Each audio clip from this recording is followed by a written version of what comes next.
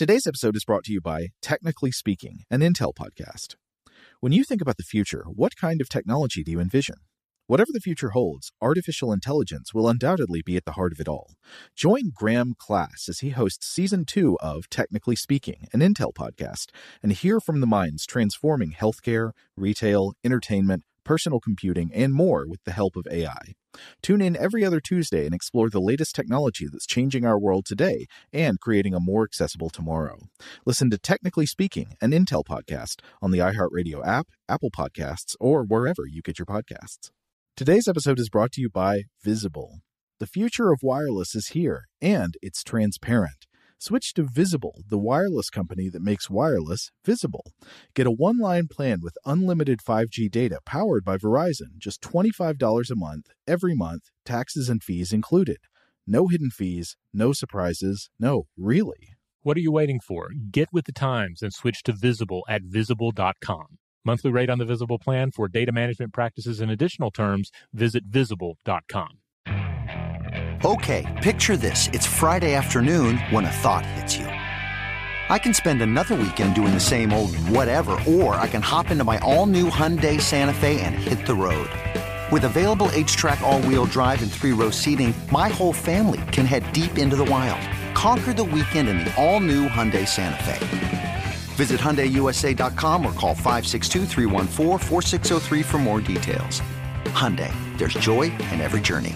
If you're 21 years old and use nicotine or tobacco, I'm here to tell you about Black Buffalo and how it's redefining tradition for millions of adult consumers. So if you're over 21, consume nicotine or tobacco, and want to join the Black Buffalo herd, head over to blackbuffalo.com to learn more. Warning, this product contains nicotine. Nicotine is an addictive chemical. Black Buffalo products are intended for adults aged 21 and older who are consumers of nicotine or tobacco. Welcome to Stuff to Blow Your Mind, a production of iHeartRadio.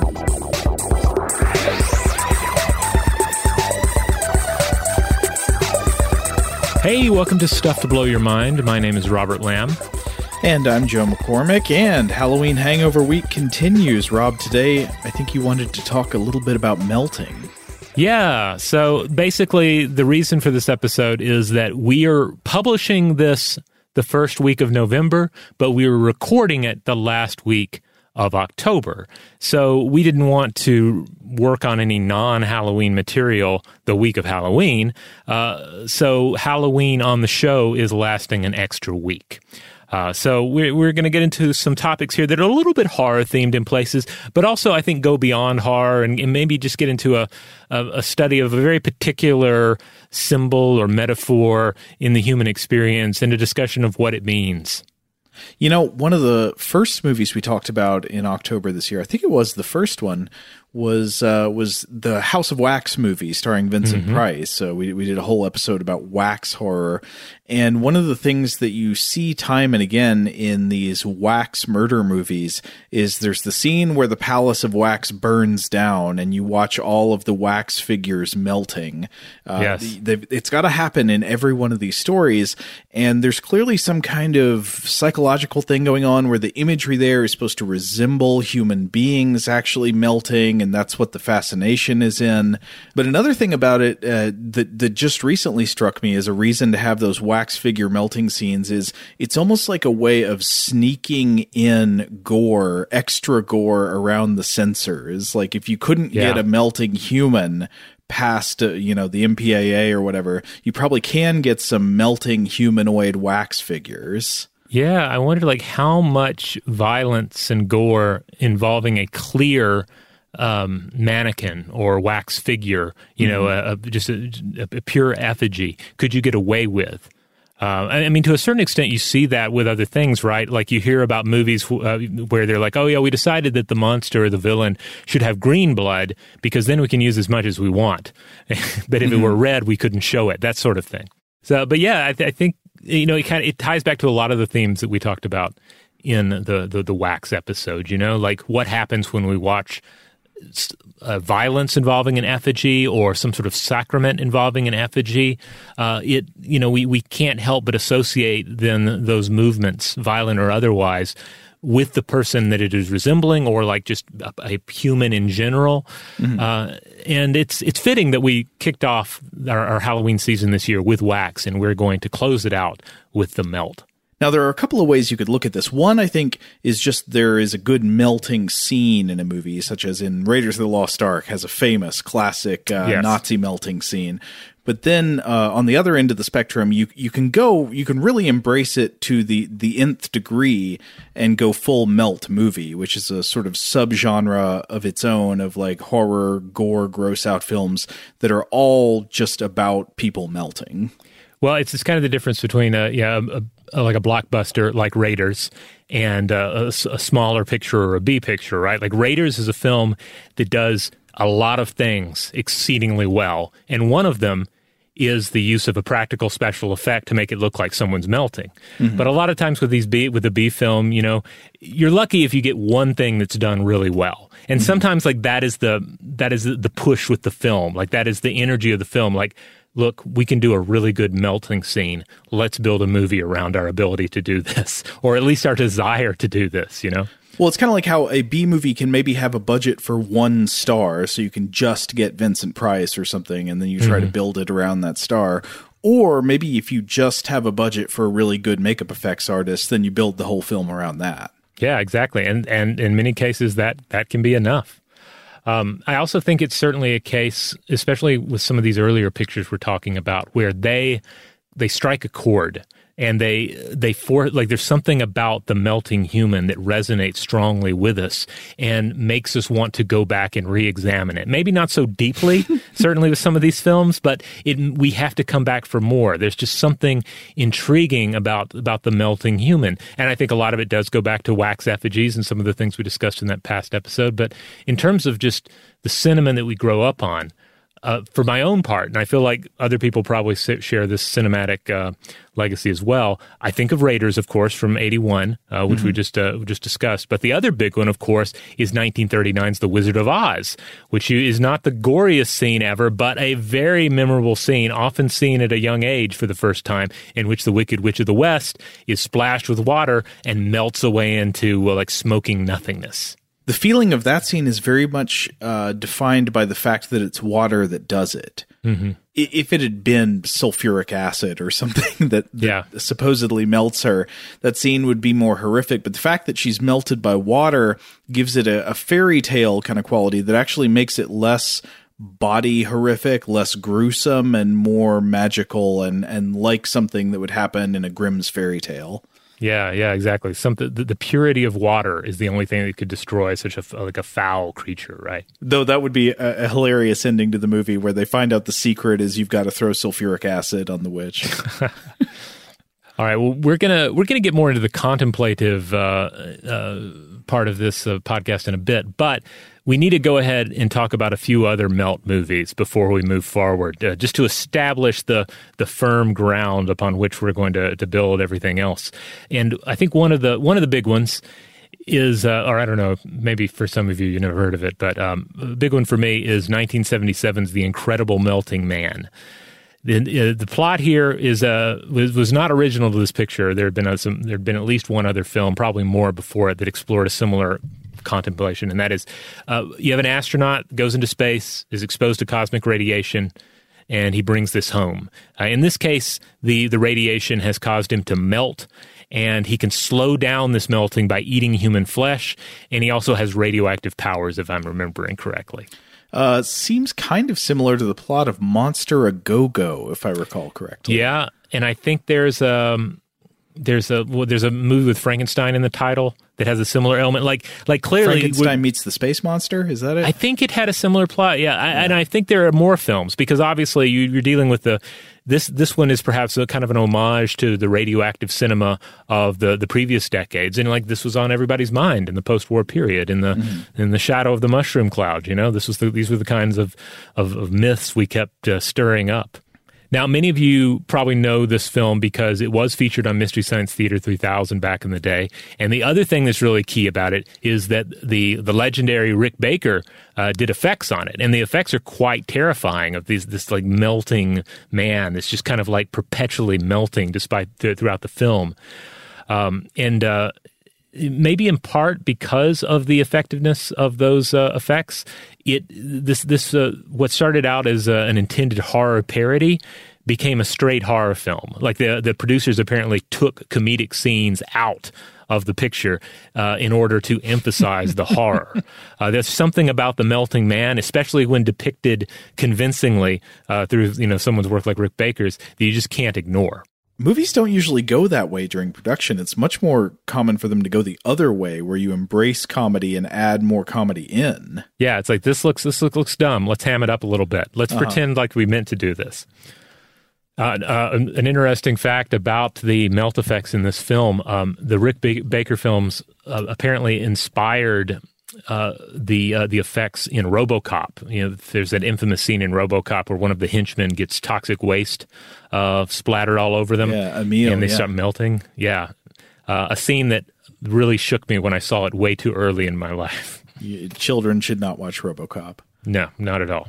So in these two previous examples, we mentioned the melt almost being in parody, or in the case of RoboCop, playing into sort of an ultra-violent satire of American culture. But there are more comedic examples to consider as well. One of them, I believe you've seen this, and I think we've talked about this one before, Joe, but 1987 Street Trash. It's been a long time since I saw it, but my friend Ben showed it to me many, many years ago, and it is that is a absolutely grotesque film of the highest order. Yeah, I guess it's supposed to be a black comedy.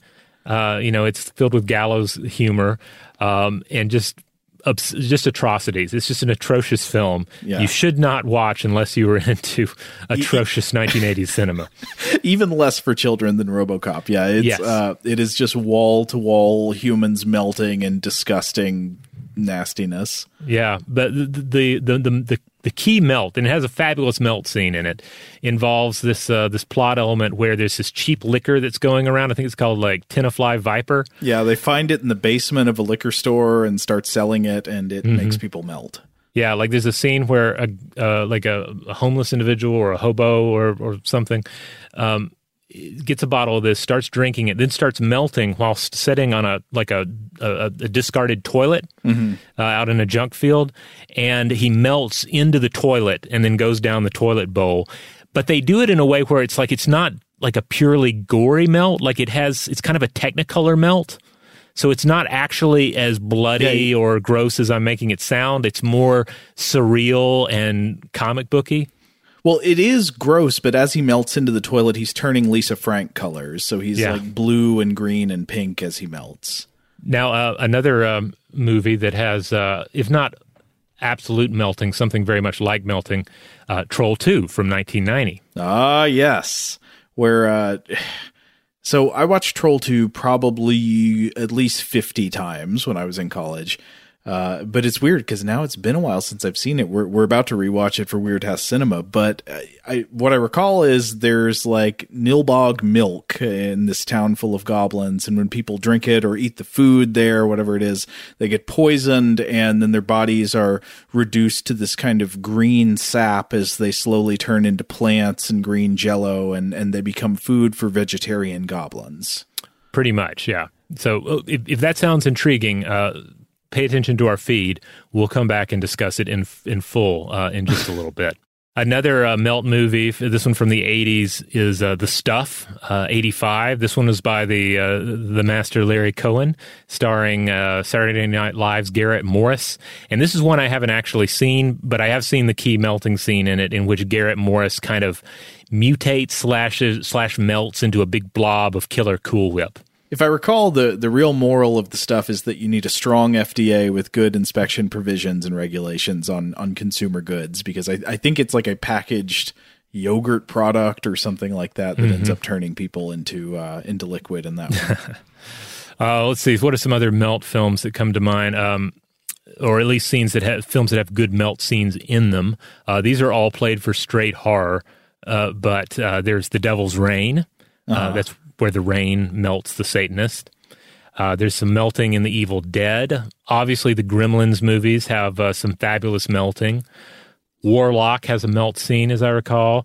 1988's The Blob is actually a wonderful melt film in that not only is the blob itself very amorphous and melty, but it's always just anytime it gets a person, it starts melting them, starts dissolving them, digesting them in real grotesque time. Yeah, The Blob, I think, is an underrated type of horror because something, if we were like smaller types of animals, there could be real blob type horror to worry about in the real world. I don't think there are any major predators that would prey on a human-sized organism by digesting it externally with enzymes, but that happens all the time to, smaller types of creatures in the ocean or in the like insect world.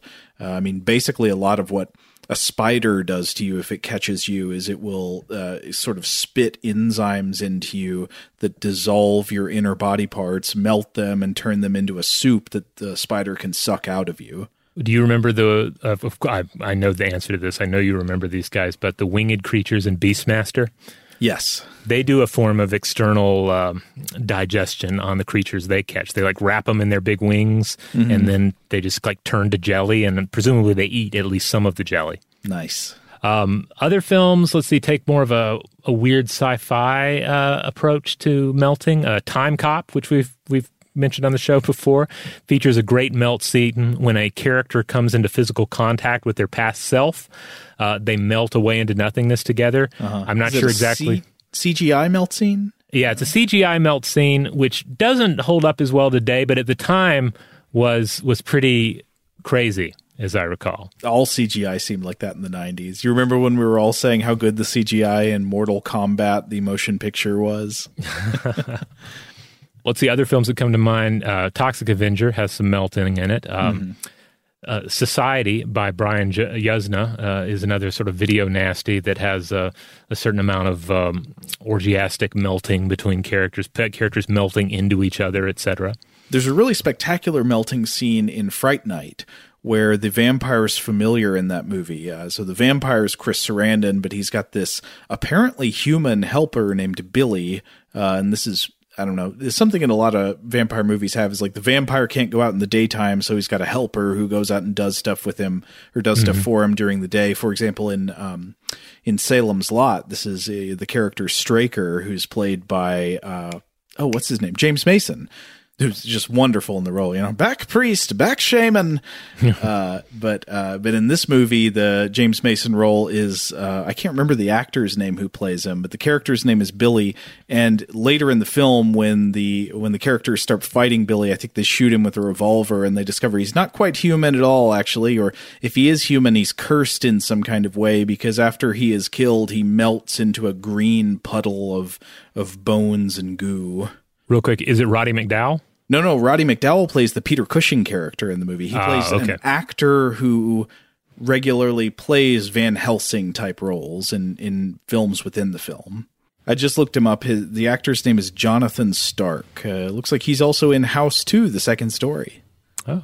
And in an episode of Tales from the Crypt. Maybe we'll have to come back to that another time. Now, another film that some of you might be thinking of that involves like melting, external digestion, etc., is, of course, David Cronenberg's The Fly, which we recently did, or sometime earlier this year, we did an episode on. Particularly, we discussed the themes of the plasma pool in that picture. Because I think David Cronenberg's film here is worth focusing on because certainly there's a lot of meltish body horror that's going on in that film, characters basically rotting and falling apart, etc.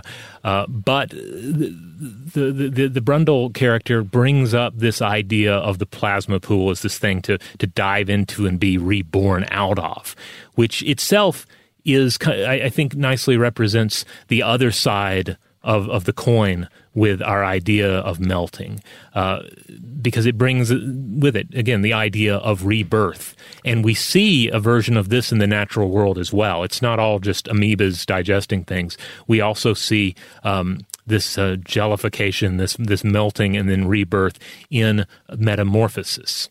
So we often don't realize this, but what a caterpillar does inside a chrysalis or cocoon is essentially a full-body melt. Mm-hmm. It digests itself. It releases enzymes that dissolve almost all of its tissues, reducing itself to an oozing goop.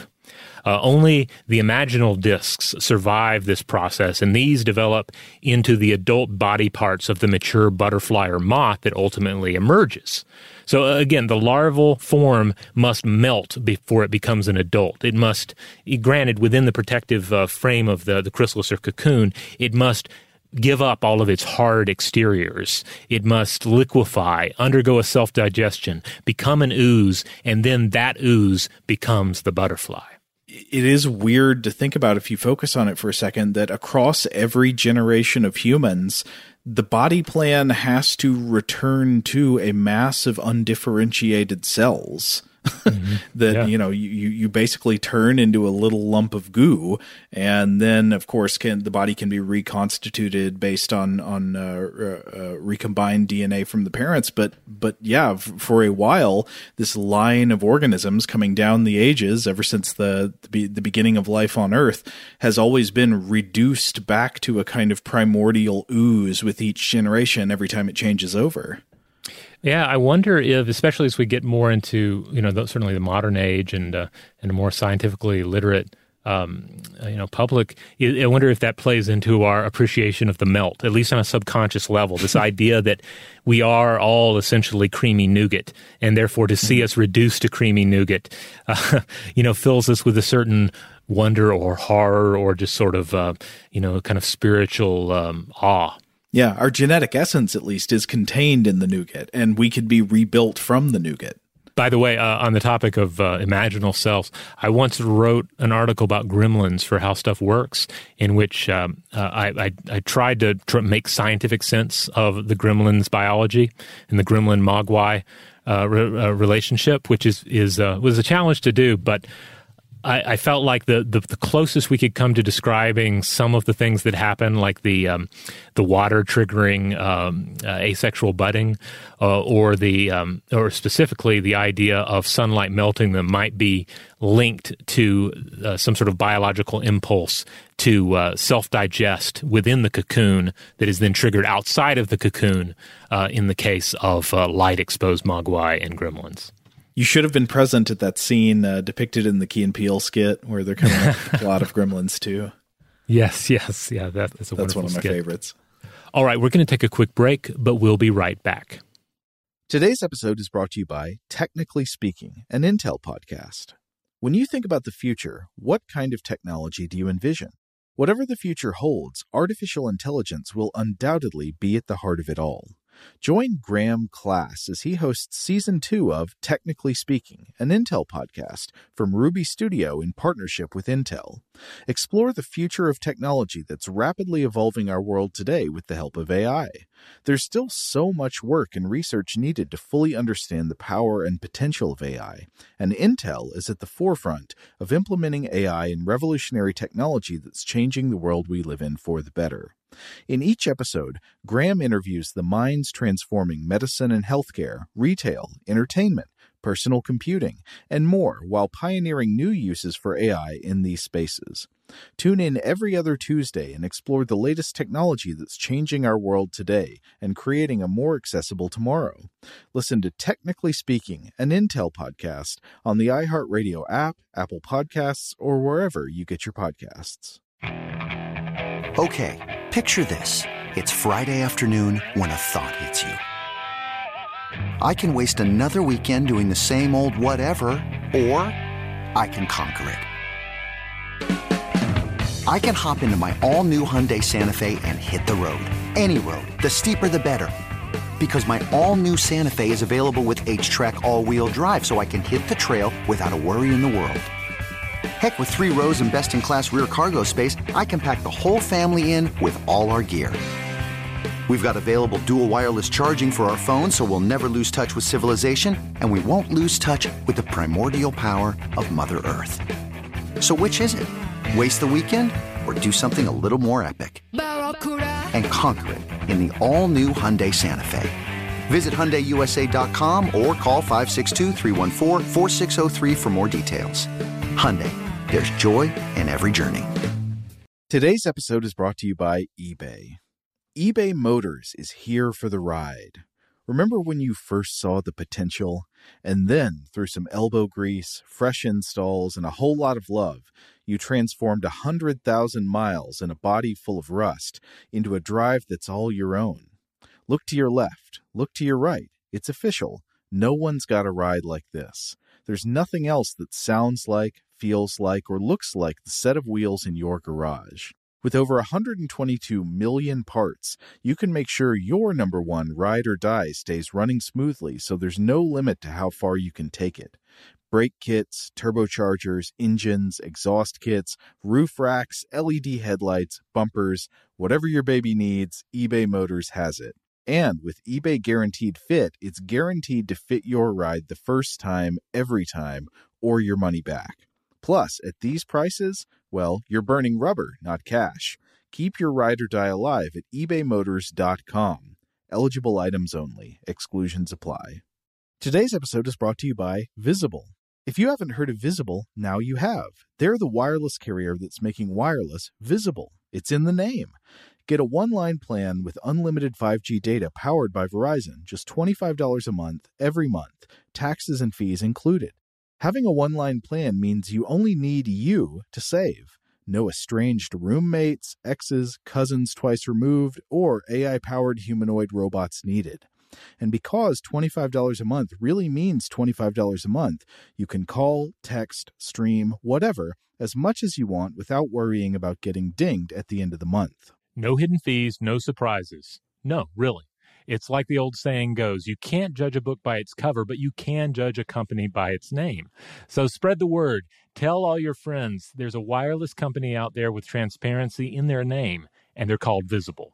Start saving on wireless today at Visible.com. Monthly rate on the Visible plan for data management practices and additional terms, visit Visible.com. All right, we're back. Well, so with regard to organisms actually melting, sort of like turning into a liquid or a goo, there was something I briefly wanted to touch on, and it's kind of parallel to some things we've talked about on the show in the past. For example, when we did an episode, I think it was last year, about pressure, about where we talked about, say, organisms that thrive under high pressure deep in the ocean. One of the things we talked about is that sometimes when fish from deep waters are brought up to the surface, they can undergo a kind of traumatic body response to the lower pressures that they're exposed to on the surface. So there are, for example, types of rockfish or other fish that can suffer eversions of their digestive systems as their swim bladders expand with lower pressure when they're brought up to the surface. So it can actually like push their stomach out through their mouth, which is really disgusting. Don't knock it. Some organisms do that as part of their just natural behavior. There are certain sharks that do that too. If memory serves, there are sharks that do that as a way of emptying their stomach if need be. It's called stomach eversion. Well, for these fish, it is not part of the plan. It's not voluntary. No, it happens because, like, as they rise up, the lower pressure makes the gas in their swim bladder naturally expand. It pushes everything else out of the way, and their guts get like pushed out through their mouth, which is not good to happen to them. And there are similar things that can happen, though not quite as stomach eversion, a little bit more melty, that happen to other organisms. The example I was looking at was a type of fish that is known as the snail fish, and there are a number of different types of snail fish. This is it's a genus known as the Liparidae, and Liparidae often dwell in very deep, very cold waters, especially in ocean trenches. And so I was reading a New York Times article about a discovery of several new types of snailfish in 2018. The article was by Veronique Greenwood, and it was about discoveries of 3 new types of snailfish of the Atacama Trench, which is off the coast of Chile in the southeastern Pacific Ocean. And this trench gets very deep. It's almost 5 miles deep. And down in the dark there, some researchers, I think some of them were associated with Newcastle University, they discovered these 3 new varieties of snailfish, but they were describing the difficulty in bringing these fish up to the surface because the fish are adapted to these extremely deep waters. And so they were speaking with a researcher named Thomas Linley, who's with Newcastle University, who says that their tissue is almost entirely gel. Quote, they are really supported by the water around them. So they do have some hard body parts. They have teeth. I've read most species of snailfish have these kind of blunt little cuppy kind of teeth. And then they've got tiny bones, according to this article, especially in the inner ear. And these are really the main hard parts of their bodies. So if you grab some of these snailfish and then you try to bring them up to the surface to examine them, it all just goes to hell, because when they're no longer confined by the hydrostatic pressure of the deep water and the extremely low temperatures of this deep ocean trench, they essentially just melt when they get to the surface. Quoting Thomas Linley, they fall apart at like the molecular level. It's like a ghost thing that's disappearing in front of your eyes. And you might think, well, why would a fish be that fragile? You know, wouldn't it need to have a little bit more structural integrity to survive? But no, it's because it's adapted to these extreme conditions that are present only in this deep ocean trench where it lives.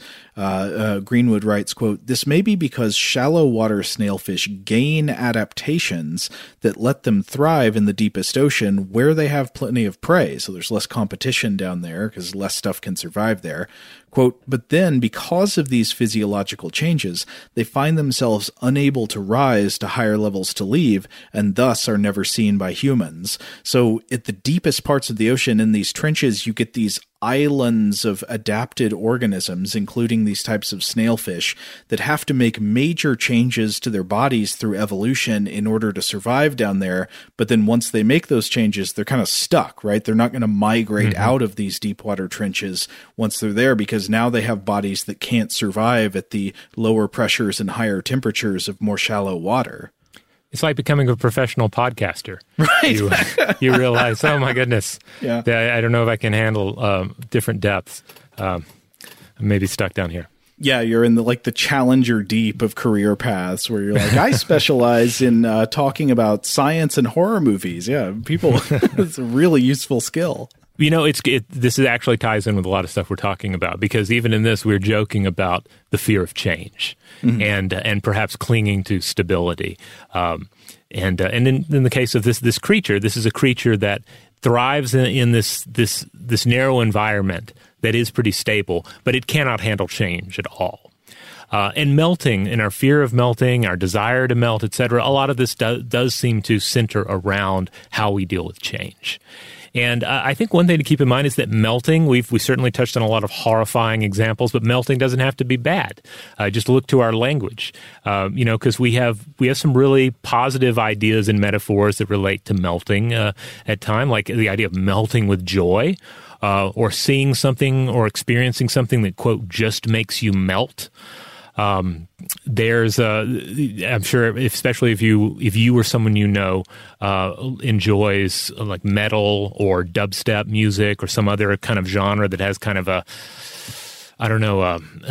atmosphere of intensity to it. Sometimes you'll say loudness. You'll hear about how it is face melting, right? Mm-hmm. And that is largely depicted as being a positive thing. Yeah. One of my favorite musicians is Neil Young, and I remember an interview many years ago where Conan O'Brien was interviewing him, and he told him, I watched you at some concert play a rendition of Rockin' in the Free World that made my eyes melt. It's clearly a compliment. Did he mean crying? Was he crying? No. I think he just meant like it was so powerful it like destroyed my body, but he meant it as a compliment. Okay, because I think sometimes crying plays into how we're loosely thinking about melting, but it doesn't seem to be a case where we're using it as like a euphemism for crying, or trying to sort of cover up the fact that we're crying, like trying to be like hyper masculine about crying. Right. That doesn't seem to be the way that people use melt. No, but I think there's a very interesting thing that if you look at movie scenes where characters are very first beginning to melt, so the melt scene is happening, very often a place for it to start is with some kind of piece, like a drop of liquid rolling down the face, almost like a teardrop does. I don't know why that is. Interesting. I guess it does kind of look like, just water going down the face. You could sort of interpret it as like flesh or the surface of flesh melting. But that's a good point. So I was looking around to see if anybody, done any, serious contemplation on this idea of melting, of, there being a fear of melting or desire to melt. Because as we've discussed in the show before, you do see psychological delusions such as that of feeling that your body is as brittle as glass and may shatter. So why not melting as well? Sure, yeah. There are all kinds of psychological conditions that can disrupt various features of the body schema or can disrupt types of proprioception where you sense where your body is, what it feels like, what's happening to it. Yeah, so I did not find anything. If anyone out there has run across it, I am happy to be corrected. But I'm also I'm not going to say I'm disappointed that people are not dealing with a psychological delusion that their bodies are melting. I'm happy that people are spared that at least. But I did come across studies in non-deterministic psychology by James L. Fossage. This is National Institute of Psychotherapies in 1980. And in it, the author discusses psychotherapy approaches that make use of transformative melting metaphors during the waking state of consciousness, which I found quite interesting. So this is not, this is very much about like using various mental images as a way of connecting with the patient in psychotherapy, but it touches on some of the things we're talking about here. Okay. So in this paper, Fossage mentions the melting of a shield with one's warmth. So that's like there's a shield between you and another person or another thing, and your warmth can be the thing that melts the shield. So you're like an instrument of melting. And then there's, quote, the fear of melting, of letting go and becoming vulnerable without adequate defenses, which I think is very key. And then there's the fear of melting completely and there being nothing left of oneself. This kind of, I guess, going back to the candle metaphor, but also reminding me a bit of the Wicked Witch of the West as well, because she basically melts away to nothing. What is just left, all that's left is just the clothing that she was wearing.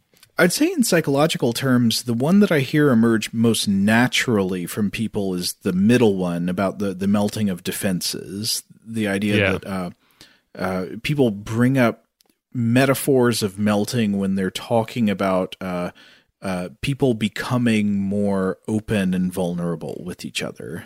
Yeah. Which, on one hand, you might say, well, that's clearly not what The Incredible Melting Man is about. That's clearly not what RoboCop is about, et cetera. But I'm not quite convinced.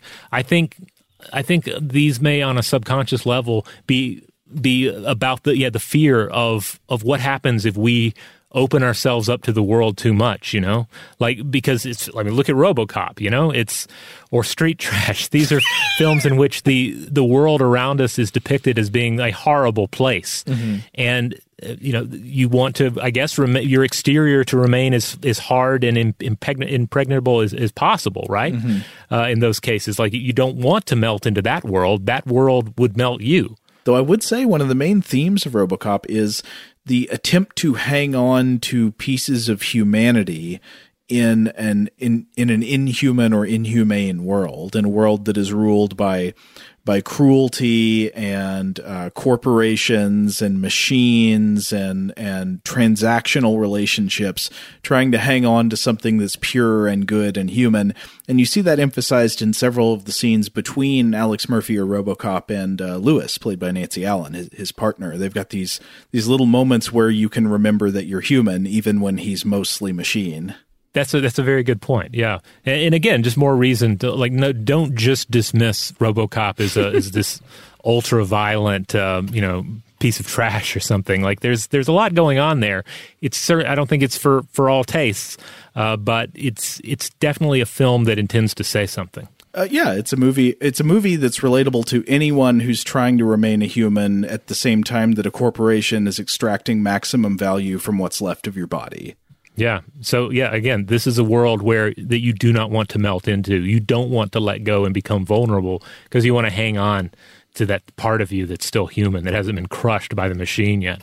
So I think it's also interesting in all of this, we're talking about this idea of the metaphorical body melting away and all, and then how this is reflected in these horrific images of the body melting.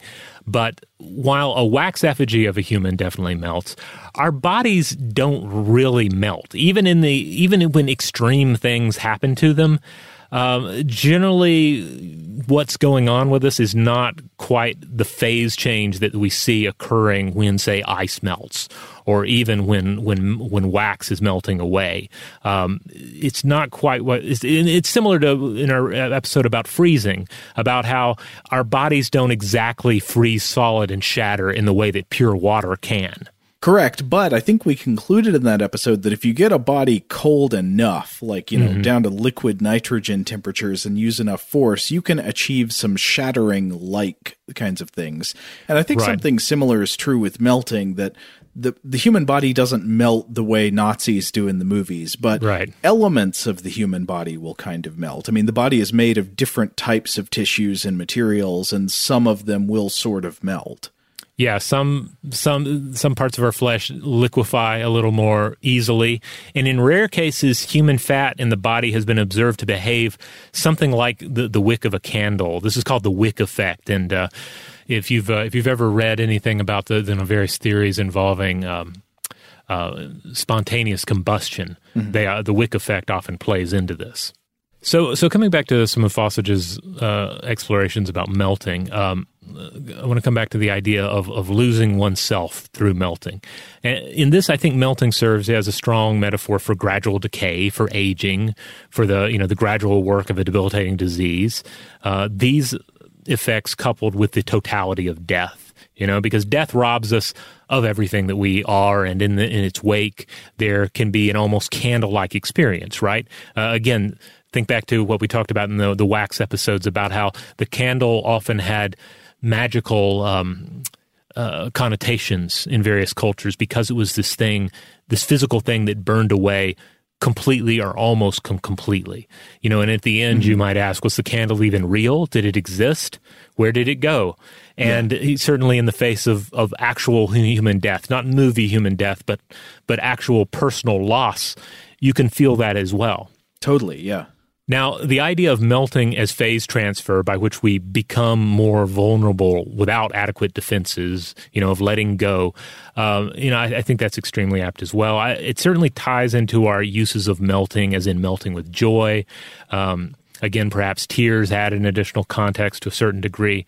But for the most part, it's about becoming more malleable to the world around you, both in positive and in negative ways, connecting with other people, connecting with the environment, but also perhaps opening yourself to the dangers of other people and of society, etc.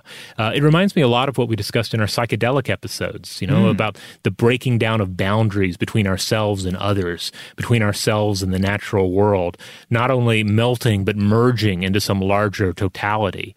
In fact, I looked back just out of curiosity, I did some quick word searches in a few texts to see who was using melting, and I noticed, for instance, that Huxley did not use melt or melting at all in The Doors of Perception. But for instance, far more recent work in How to Change Your Mind by Michael Pollan, he uses melt or melting multiple times in the book. It seems like a pretty handy contemporary mental image to draw upon to make sense of what's happening with the psychedelic experience. Well, yeah, I mean, in fact, I would say melting becomes an interesting way of thinking about psychedelic compounds' effects on our perception, because it even comes through in just the sheer mechanics of how imagery transitions under the effects of many psychedelics, where there are these things that people talk about, like using terms like tracers and things like that, where mental imagery and even visual imagery as perceived normally doesn't transition as quickly from one state to another, but there seem to be sort of drag effects in between images. Do you know what I'm talking about? Yeah. And that this simulates a kind of liquidity of mental content that I think is quite aptly described by metaphors of melting. Often on psychedelics, people describe some version of, instead of just thinking about image A and then thinking about image B, image A melts into image B. Yeah. I don't know if that was entirely clear, but just the psychedelics really encourage these sort of like dragging transition states. No, I absolutely agree. And it's interesting to think that, like, since that kind of thing is so common phenomenologically, it would almost suggest there is something about these compounds that consistently encourage that at a chemical level in the brain. Yeah, I mean, some of it maybe even comes down to like how we're taking in sense data, right? Mm-hmm. Are we taking in abstract facts about the reality around us, or is it a more fluid observation of reality in terms of making note of changes? Oh, that's very interesting. So, like, instead of that, maybe you could more easily in a normal frame of mind look at one thing and then look at another thing because you've got cognitive filtering that you're applying to your visual sense data, you know, that's sort of like excluding the transitional middle period of what your eyes are doing. But on the psychedelic, you're processing things in a rawer way that does not filter out the transitional period as efficiently. Yeah, like instead of saying, oh, that's my face in the mirror, it's more, it's a continual updating of it that can create kind of a melting effect without it actually looking like your face is straight up melting. So I would never attempt to argue that something like, to say the psychedelic experience and humanity's history of the psychedelic experience is certainly in the 20th century would have been like the sole influence on all of this melting fixation in cinema. But I can't help but wonder if that's part of it. But clearly you still have other things. You have just the cinematic influence and tradition that's going on when, people watch a witch melt in one film and then create a melting effect in another film later on. Obviously that's part of it. And I think also the materials in our surrounding culture are a big part of it as well. I mean, we see that, again, with wax, observations of wax, and then what happens when you create a human of wax. Also, what happens when you have, a wax culture that becomes eventually an iron culture, and then you have all of this melting and smelting mixed up in your understanding of the world. And then what happens when you go from an iron culture eventually to a plastic culture? It brings on new connotations of what melting is, how things melt, and how we might imagine our bodies in reference to that material. Oh yeah, I was just thinking about the metaphors we live by here. So the metal metaphor is one in which it takes a tremendous amount of work to change one's shape. The plastic metaphor is pretty much just shaped at the factory. You're not going to melt it and reshape it. That would kind of destroy it. So it's the plastic age, you're just stuck. All right, we're going to take a quick break, but we'll be right back. Today's episode is brought to you by Technically Speaking, an Intel podcast. When you think about the future, what kind of technology do you envision? Whatever the future holds, artificial intelligence will undoubtedly be at the heart of it all. Join Graham Class as he hosts Season 2 of Technically Speaking, an Intel podcast from Ruby Studio in partnership with Intel. Explore the future of technology that's rapidly evolving our world today with the help of AI. There's still so much work and research needed to fully understand the power and potential of AI, and Intel is at the forefront of implementing AI in revolutionary technology that's changing the world we live in for the better. In each episode, Graham interviews the minds transforming medicine and healthcare, retail, entertainment, personal computing, and more while pioneering new uses for AI in these spaces. Tune in every other Tuesday and explore the latest technology that's changing our world today and creating a more accessible tomorrow. Listen to Technically Speaking, an Intel podcast on the iHeartRadio app, Apple Podcasts, or wherever you get your podcasts. Okay, picture this. It's Friday afternoon when a thought hits you. I can waste another weekend doing the same old whatever, or I can conquer it. I can hop into my all-new Hyundai Santa Fe and hit the road. Any road. The steeper, the better. Because my all-new Santa Fe is available with H-Track all-wheel drive, so I can hit the trail without a worry in the world. Heck, with 3 rows and best-in-class rear cargo space, I can pack the whole family in with all our gear. We've got available dual wireless charging for our phones, so we'll never lose touch with civilization, and we won't lose touch with the primordial power of Mother Earth. So which is it? Waste the weekend or do something a little more epic? And conquer it in the all-new Hyundai Santa Fe. Visit HyundaiUSA.com or call 562-314-4603 for more details. Hyundai, there's joy in every journey. Today's episode is brought to you by eBay. eBay Motors is here for the ride. Remember when you first saw the potential? And then, through some elbow grease, fresh installs, and a whole lot of love, you transformed 100,000 miles and a body full of rust into a drive that's all your own.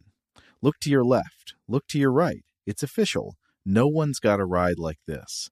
There's nothing else that sounds like, feels like, or looks like the set of wheels in your garage. With over 122 million parts, you can make sure your number one ride or die stays running smoothly, so there's no limit to how far you can take it. Brake kits, turbochargers, engines, exhaust kits, roof racks, LED headlights, bumpers, whatever your baby needs, eBay Motors has it. And with eBay Guaranteed Fit, it's guaranteed to fit your ride the first time, every time, or your money back. Plus, at these prices, well, you're burning rubber, not cash. Keep your ride or die alive at ebaymotors.com. Eligible items only. Exclusions apply. Today's episode is brought to you by Visible. If you haven't heard of Visible, now you have. They're the wireless carrier that's making wireless visible. It's in the name. Get a one-line plan with unlimited 5G data powered by Verizon, just $25 a month, every month, taxes and fees included. Having a one-line plan means you only need you to save. No estranged roommates, exes, cousins twice removed, or AI-powered humanoid robots needed. And because $25 a month really means $25 a month, you can call, text, stream, whatever, as much as you want without worrying about getting dinged at the end of the month. No hidden fees, no surprises. No, really. It's like the old saying goes, you can't judge a book by its cover, but you can judge a company by its name. So spread the word. Tell all your friends there's a wireless company out there with transparency in their name, and they're called Visible. Start saving on wireless today at Visible.com. Monthly rate on the Visible plan for data management practices and additional terms, visit Visible.com. And we're back. And, you know, this ultimately leads us to the next topic we're going to discuss here, and this will be, I guess, the sort of the final topic of discussion in this episode, and that is another major melting symbol or metaphor that comes up that a lot of you are probably thinking about already, and that is the American melting pot. Now, quick note, again, we're recording this episode the week of Halloween 2020, though it won't publish till after 2020's Election Day, so just throwing that out there for timing, should it be essential. So this is another area where I think when we're talking about melting, everything that we've discussed so far is still very much in play. Melting and even, you know, the fear of melting, but also the potential joy of melting, the transformative nature of melting. It's all reflected in this strange concept of the American melting pot, something that I've heard my whole life. And I have to say, I think early on, I always interpreted it as kind of a stew pot. Maybe I was confused by the franchise of fondue restaurants called the Melting Pot. I'm not exactly sure because, I mean, clearly it is referring to a metallurgical comparison here. It is an idea of metals melting together in a pot. Right. You combine different metals to form a stronger alloy that has the great properties of each. Yeah. On some level, though, I did recognize that it seemed to be about different cultures and backgrounds supposedly coming together in this pot that is America and becoming something new. Now, this is a broad and at times very non-specific symbol to engage with because it ultimately raises a lot of questions. Like, is this an accurate depiction of what American culture is? Is it more of an ideal of what it could be? Is it a misunderstanding of culture? Is it actually a misunderstanding of melting? Is it a helpful concept? Is it a hurtful concept? And certainly, at least to some extent, it depends on how it's being used and who's using it during what period of the last century or so of American history. Is it something to support the idea of a monoculture, and often a particular monoculture, or is it anti-multiculturalism? So I decided to look into this a little bit and see, and just learn for myself, like what are the origins of this term. I honestly didn't have any idea. So I read a paper, this is from 1964 by historian Philip Gleason, and it's titled "The Melting Pot, Symbol of Fusion or Confusion in American Quarterly." It's a great title, Fusion or Confusion. And American Quarterly, by the way, is an academic journal and the official publication of the American Studies Association. So I want to roll through some of the points that Gleason makes. I am not attempting to summarize the entire write-up here. I recommend seeking this out if you want the full story. It's a wonderful read, and it's available in full on JSTOR. So first of all, he ties this idea back to the myth of metals in Plato's The Republic. This is also known as the noble lie. And here's how Malcolm Schofield summarized it in the Cambridge Companion to Plato's Republic. Quote, "The noble lie is to serve as charter myth for Plato's good city, a myth of national or civic identity, or rather two related myths, one grounding that identity in the natural brotherhood of the entire indigenous population. They are all autochthonos, literally born from the earth. The other making the city's differentiated class structure a matter of divine dispensation. The God who molds them puts different metals in their souls. If people can be made to believe it, they will be strongly motivated to care for the city and for each other." If they can be made to believe it. So, I mean, at least in Plato's vision, there's got to be a certain amount of just like getting people on board with a certain way of thinking about things. Mm-hmm. Yeah. Now, Gleason writes that the American myth of the metals here is ultimately a rejection of the Platonic, and this is the melting pot. Quote, "Unlike Plato's, it was not deliberately contrived to provide a supernatural sanction for the existing social order, but it is intimately related to the origins and nature of American society." Okay, so it's not a supernatural myth that you would tell people, like a story that you make up to unify them. But in the case of American society, it's supposed to be a fact that is literally just like descriptive and self-evident. Yeah, the interesting thing that Gleason drives home about the melting pot, and I hadn't really thought about this as well, is that it's a curious thing to be so entrenched in the national mindset. Because on one hand, it is not an actual thing you can point to. Like, you can't go to Boston or Washington, D.C. and be like, hey family, should we go see the melting pot? Yeah, there it is. We've heard all about the American melting pot. Yeah, behold. No, it's not a thing.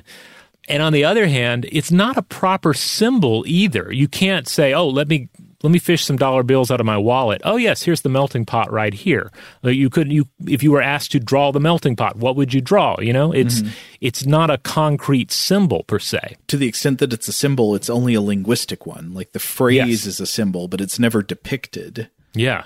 So Gleason says that it might be more fair to consider it a concept or a theory, but he also discusses it just in terms loosely as a symbol throughout the paper.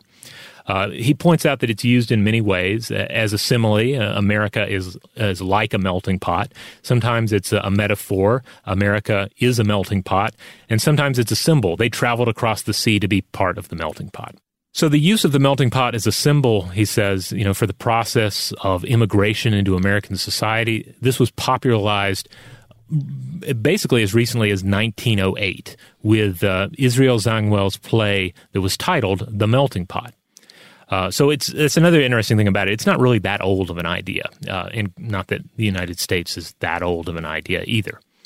But the idea itself, it does date back a good bit before 1908, dating back to the 18th century contemplations of the new American man.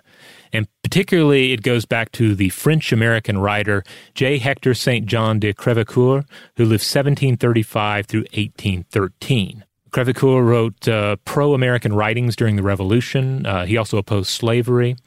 And he touched on the melting pot concept in Letters from an American Farmer in 1782, in which he, quote, developed or implied all of the themes, unquote, involved in the idea that a new American man would be the product of cross-cultural fertilization.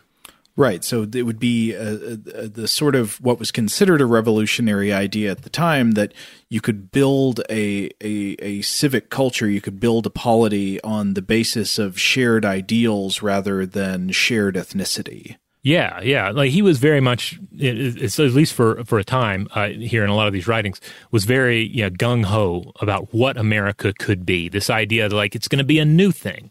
We're building a new country here, and the people that occupy it are going to be a new creation in a sense. They're going to be created out of these pre-existing elements. And he did use the word melt to describe the process.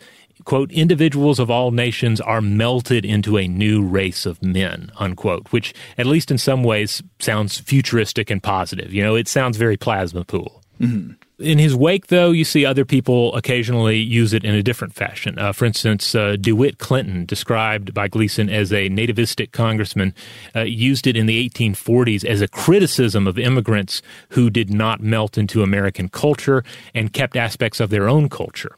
So again, already we see the idea of the melting pot being used positively, like, hey, everybody, let's melt together and become something new.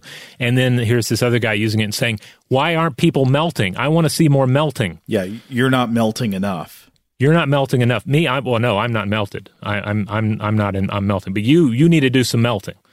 But still, it doesn't quite enter general usage just yet. Again, not until that play comes around, which we'll get to in a second. Ralph Waldo Emerson, however, who lived 1803 through 1882, he came close in discussing how America would, quote, construct a new race, a new religion, a new state, a new literature, and that it would be as vigorous, quote, as the new Europe, which came out of the smelting pot of the Dark Ages.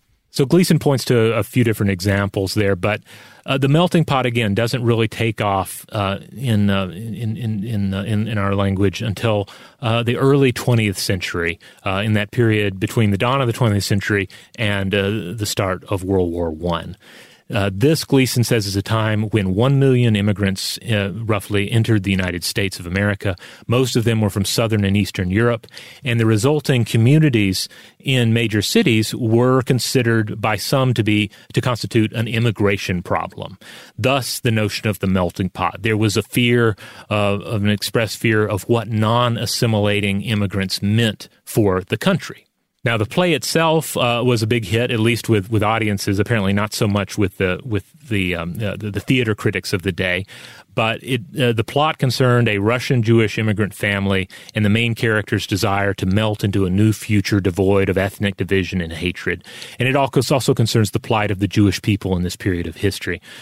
But in criticizing the average American of the day, it also, proposed it put forth this idea that the melting pot is not something that has been done or is not part of a process that we see completed in any person around us, but rather it is an ongoing process that we're all going to be reborn out of, if that makes sense. So if I understand the play correctly, the concept of the melting pot employed here is not one of, hey, immigrants, go get into the melting pot and then come out and then you can be with me. It's more like we are all in the melting pot. We are all melting into something better and new. Right, not an exhortation of like you're not melting properly, but just saying like it's descriptive. The melting pot is what happens. Yes, it is an ongoing thing that is it is the ongoing transformation of what it means to be an American. Now, Gleason points out that Theodore Roosevelt loved it, but he didn't like the lines in there about Americans being lax on divorce or public corruption. So the playwright took it out. He's like, okay, fair enough. Keep Teddy happy. Yeah. But it also seems like the play carried with it a certain, divisive interpretations depending on who was thinking about the play and was also then thinking about immigration. Is it preaching too much conformity on the part of the immigrant or too much transformation on the part of the nation? And I guess in that respect, it sounds like the play did what good art should do, right? I mean, it's maybe pissing off everybody to a certain extent, or making everybody think about like what's going on in the country. Well, if I'm understanding correctly, I mean, it may be sort of assuming something that sounds kind of ahead of its time, which is that the cultural assimilation of immigrant communities into a new country is not necessarily what the the nativist the angry finger waggers are saying, that you're not assimilating good enough, that they need to become like the nativist finger waggers. Instead, it's the nativist finger waggers and the new immigrants are all going to, in the future, assimilate into this common thing that is yet to come. Yeah, I think so. Yeah, the idea that it's something that is happening and will happen. As opposed to this thing that is supposed to have already occurred. But it does get back to a lot of what we discussed already about like how we think about melting, both in its positive and negative connotations. You know, if I'm melting, am I going to lose myself? Will I be hurt when I become soft and malleable? Am I ready for change? You know, and as Gleason points out, you know, there's a lot of variety in how the melting pot is presented. And there are a lot of questions all the time about what exactly you're trying to say. Like, are we talking about a biological blending? Like, is it about, different ethnicities becoming one? Is it a cultural blending that we're talking about? Is it all of the culture, or just like aspects of the culture? I mean, it depends on who's trotting it out, really. Is it describing something that used to take place, something that is taking place, something that needs to take place, or is taking place with the future in mind, etc. So I found it all very, very, very intriguing to think about. It makes me even less likely to use the term melting pot in my own conversations, unless I'm, talking with somebody about the concept itself. Like it seems like it's just too vague and too open to interpretation, and also too easy to misuse. Yeah, you could look at it that way, and I gotta say, I don't know if I've ever really been somebody who used this image myself. But on the other hand, as somebody who believes in the project of multiculturalism and believes like immigration is good for a nation, I do think it's also useful to have imagery. Like having symbols and imagery really does help an idea take root. It's possible that this symbol or imagery is not the best symbol or imagery. I don't know, because it's certainly right that it has like tons of ambiguous meanings. But when you're talking about a trend as big as trying to form a multicultural polity, I guess there probably is going to be a lot of ambiguity in whatever imagery you use. Yeah. It's asking a lot, I guess, of a symbol or metaphor to really sum up some of what this symbol or metaphor is called on to do. Mm-hmm.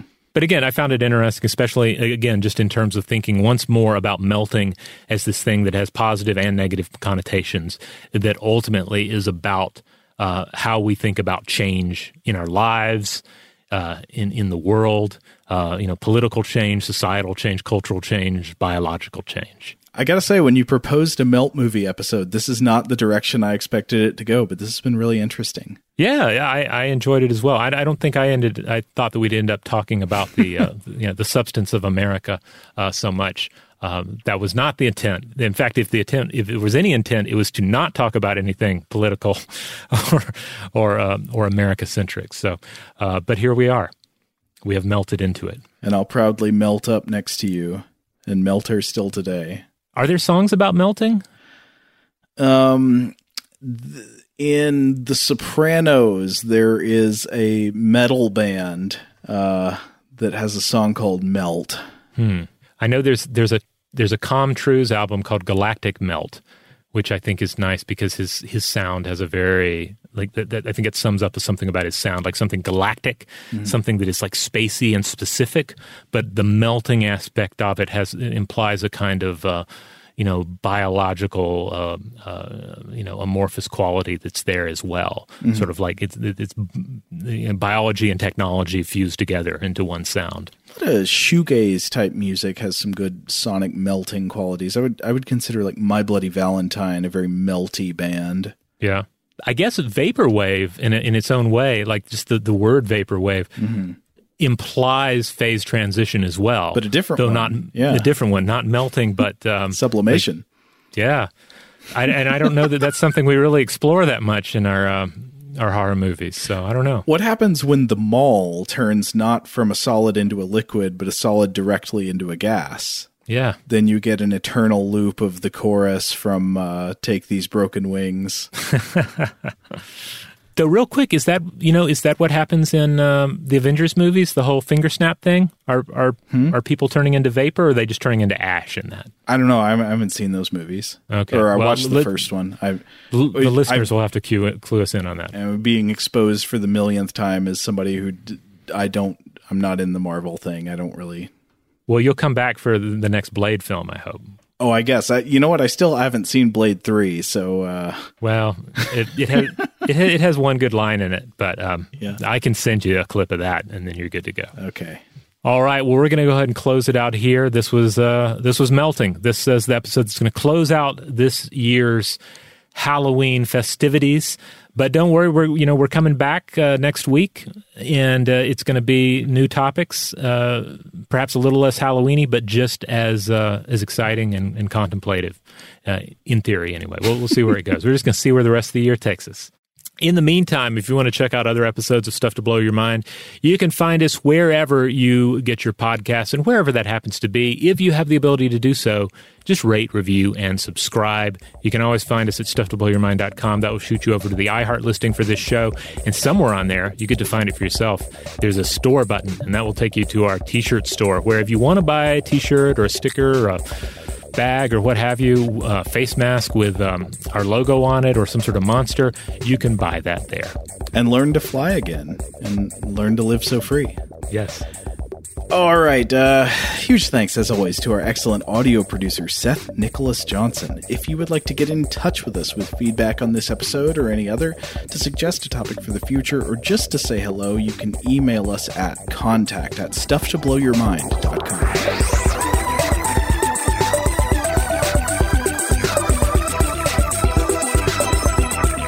Stuff to Blow Your Mind is a production of iHeartRadio. For more podcasts from iHeartRadio, visit the iHeartRadio app, Apple Podcasts, or wherever you listen to your favorite shows.